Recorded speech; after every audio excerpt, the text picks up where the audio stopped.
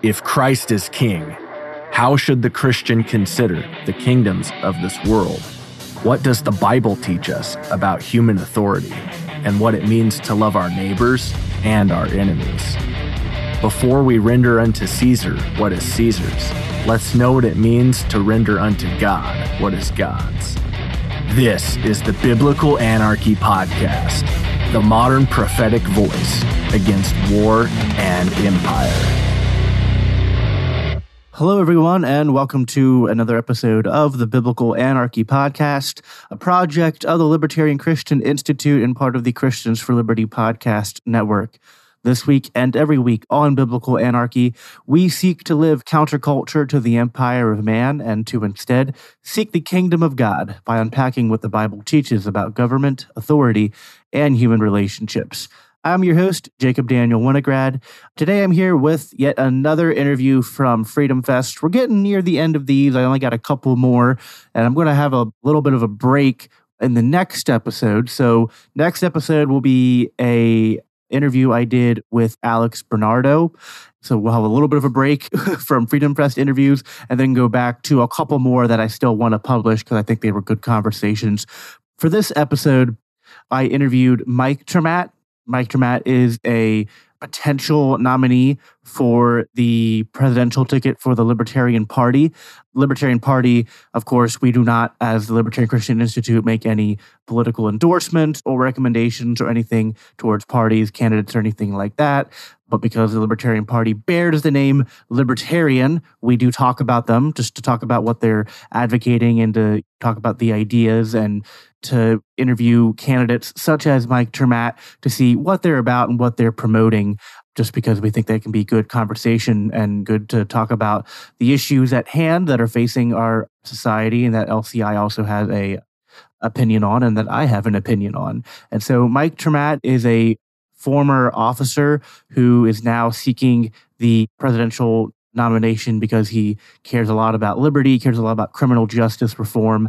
He saw a lot of abuse and corruption in his years on the force, and he also cares a lot about economic deregulation, the Federal Reserve. There's a lot of things that Mike Trematt really passionate about, and unfortunately, our short little 15-minute interview was not able to perfectly encapsulate all of that.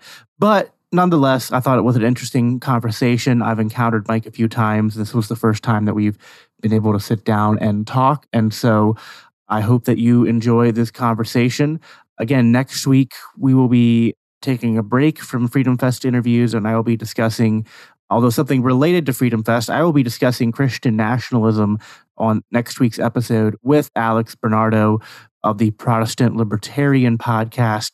And I also wanted to take a moment just to say that the sessions, the main stage session and the breakout session, should be releasing soon, or they should have already by the time this episode has aired.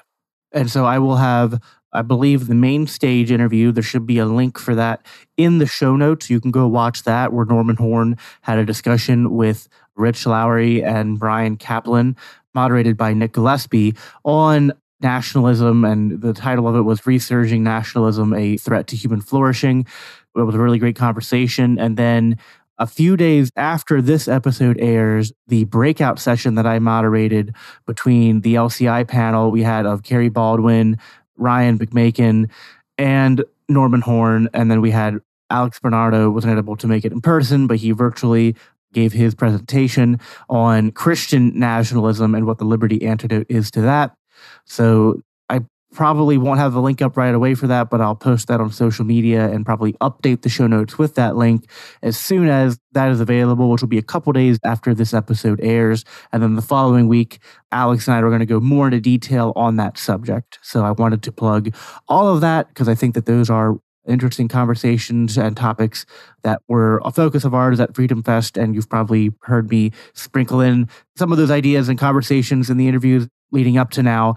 And we believe here at LCI that although Christian nationalism certainly isn't like dominating the Christian sphere yet, it is upcoming. It is something that we feel especially convicted as Christians and libertarians to speak about. And so you'll be hearing a lot about that over the next few weeks. and months to come, probably. So that is all I have as far as introductions. I hope that you enjoy this conversation with Mike Chermat. All right. Well, I'm Jacob Winograd. I'm here with the Libertarian Christian Institute at Freedom Fest in Memphis, Tennessee, and I am joined by Mike Chermat, who has decided to run for president and seek the nomination of the Libertarian Party. So, Mike, thanks for sitting down and chatting with me today. Oh, my goodness. Thank you. It's a joy to be with you, Jacob. Yes. Good to see you in Memphis. Yes. Last time we talked, we were both in Pennsylvania. We run into each other in the strangest of places. Yes, we do. So, Mike, I wanted to sit down and just kind of get to know you a little bit better and talk about the things you care about, also share with you the things I care about, and just give the listeners a chance to get to know you a little better and in terms of the issues that you're running on, and so that they have an idea of who would they be voting for if they decided to vote for you. And disclaimer, LCI, we don't endorse political candidates and whatnot. Wouldn't ask you to do so. But we certainly are happy to talk to them. You know, it's funny that you opened up your question the way that you do. Most podcasters don't start out by asking what's important to you. And it's a very interesting thing. And I would guess that it's no coincidence that you're with the Libertarian Christian Institute. And so naturally, you think about what it is that's important to you and what it is that's important to your listeners. And of course, that has to start with faith. There's no question about that. Yes. And then underneath that comes from your relationships in this world, right? Comes your relationships to your family, your friends, the people with whom you do business. And then way underneath that comes the public policy implications of how we all work together.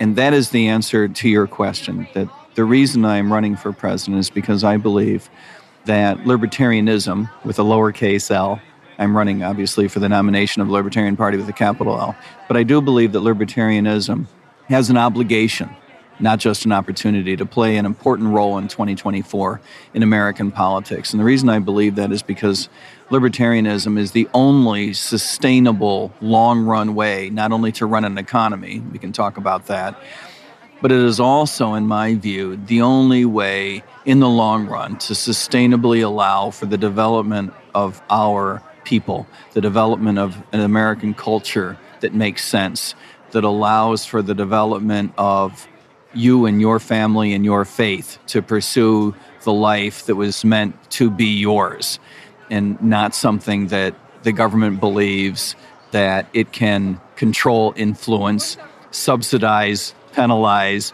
or otherwise push in some weird direction or another.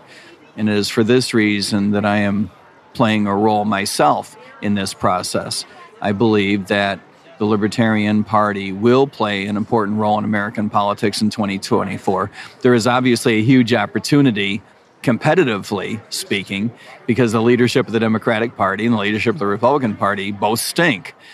But it is also true that it's an understatement. It's an understatement to people in your audience, right? But it is also true that the parties, the way that they have worked internally and the way that they have worked with each other over the past generation, I would argue probably the past two generations, is such that it has fostered a growing degree of authoritarianism in the United States. Authoritarianism, of course, is growing around the world. It used to be that we never thought that such a thing could happen in the United States, that we could see the idea that politicians would leverage your fear in order to try to make you believe that what you really need to guard against is not the loss of your civil liberties, but what you really need to guard against is that other idiot coming to power, and I'm here to protect you from him. That is the root cause of authoritarianism in a democracy, and that's what we see growing in the United States. Yeah, and they play that game of making the other side a boogeyman, but no matter who's in power, some things stay the same. One of them being that the bombs keep getting made and they kept being dropped on innocent civilians overseas. It's one of the issues that I care the most about as a Christian libertarian, and I spent a lot of my time on my podcast talking about our involvement both in the past in the Middle East and what went wrong there, and the disastrous role that I think America is playing in what's going on in Russia and Ukraine. What do you say to American voters who are concerned about war and our involvement as a country in these ongoing conflicts that are contributing to major loss of life. Because again, as a Christian, we care about our faith, we care about our friends, our family, our communities, and it can be easy sometimes to, when that stuff's not happening here, to not let the full impact of that hit us. But if we, just think about if you were sitting at home with your loved ones and then all of a sudden a missile gets dropped on you and your entire life changes, and that happens almost every day. It does happen almost every day. And to your point, the places change, but the underlying theme seems to persist from one generation to the next. We were in all-out war in Afghanistan, in Iraq, and got out for about 20 minutes, and all of a sudden we're in another war in Ukraine now.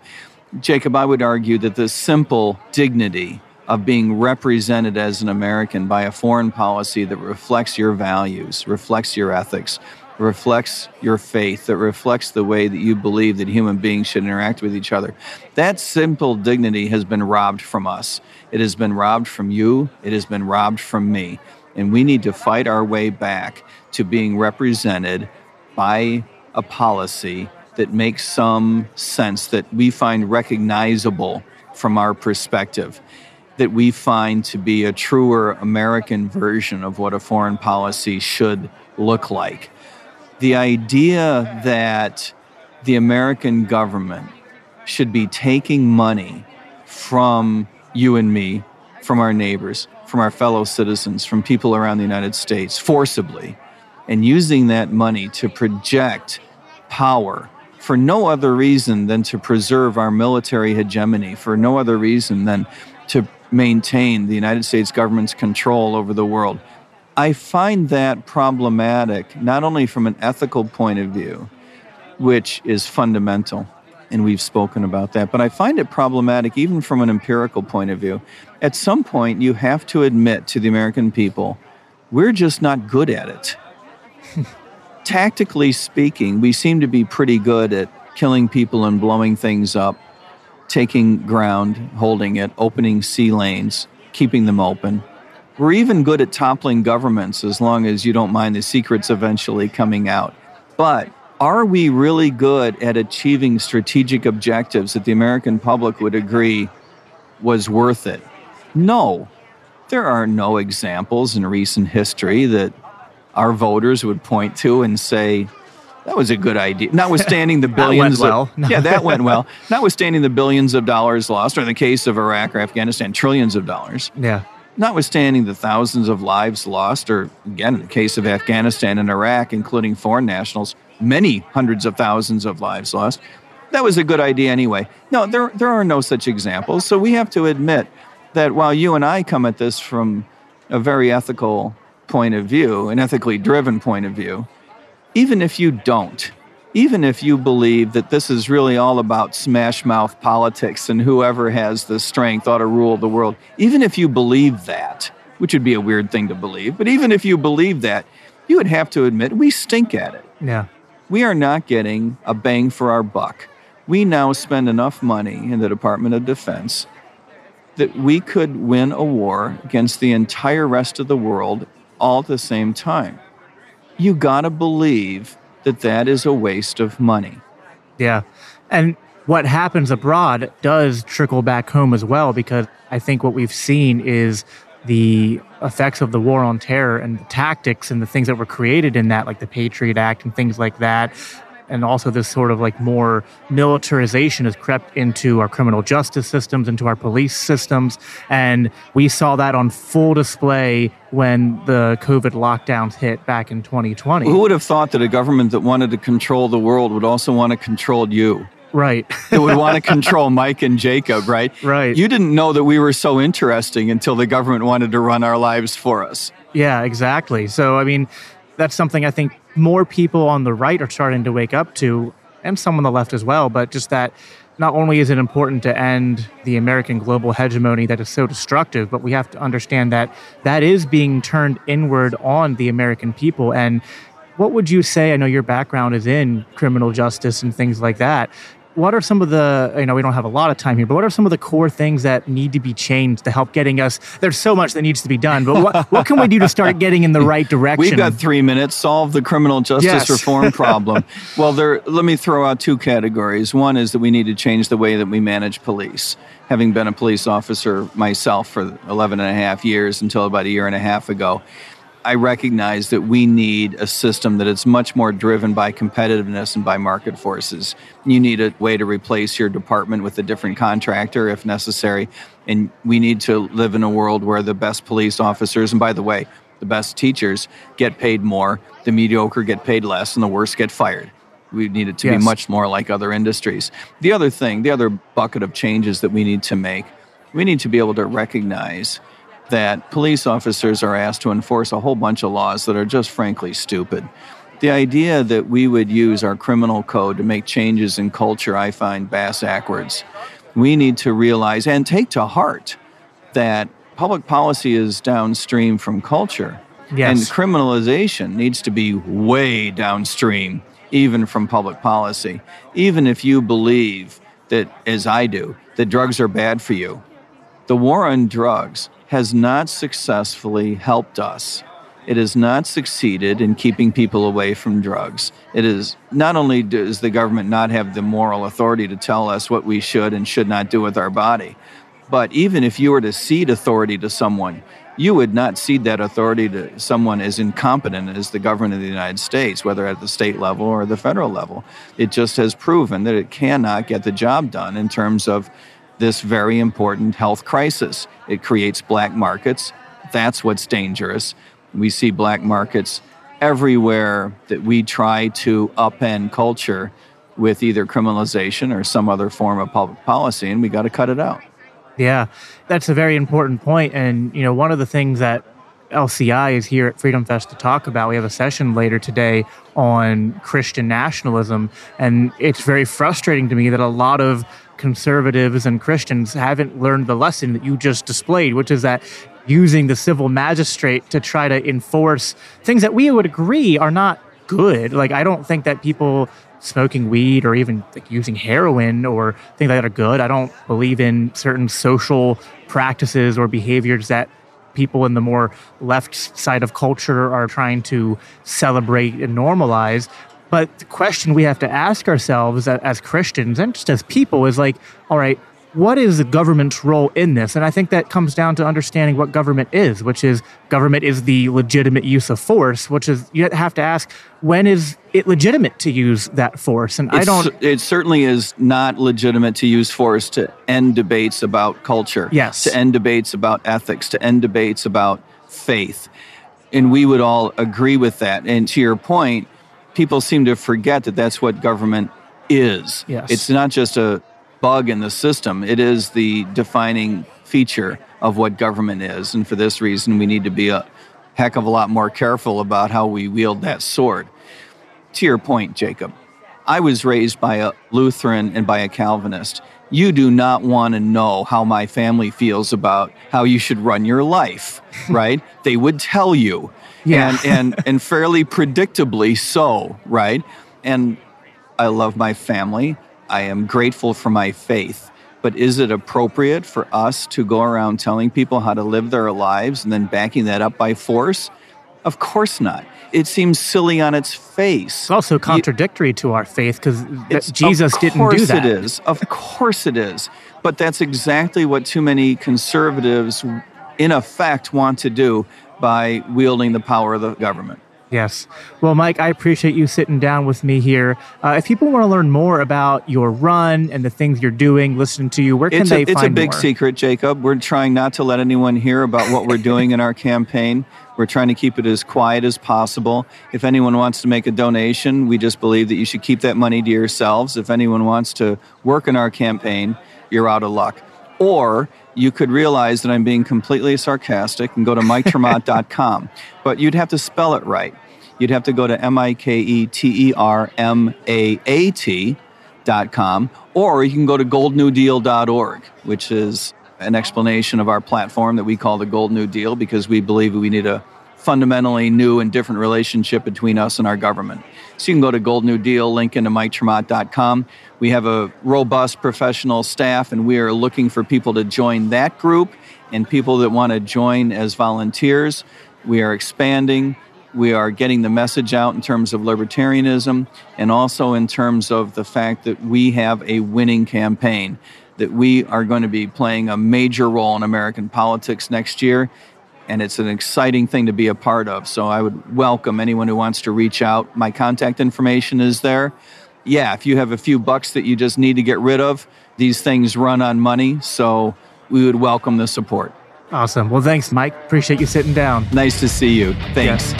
The Biblical Anarchy Podcast is a part of the Christians for Liberty Network, a project of the Libertarian Christian Institute. If you love this podcast, it helps us reach more with a message of freedom when you rate and review us on your favorite podcast apps and share with others. If you want to support the production of the Biblical Anarchy Podcast, please consider donating to the Libertarian Christian Institute at biblicalanarchypodcast.com, where you can also sign up to receive special announcements and resources related to biblical anarchy. Thanks for tuning in.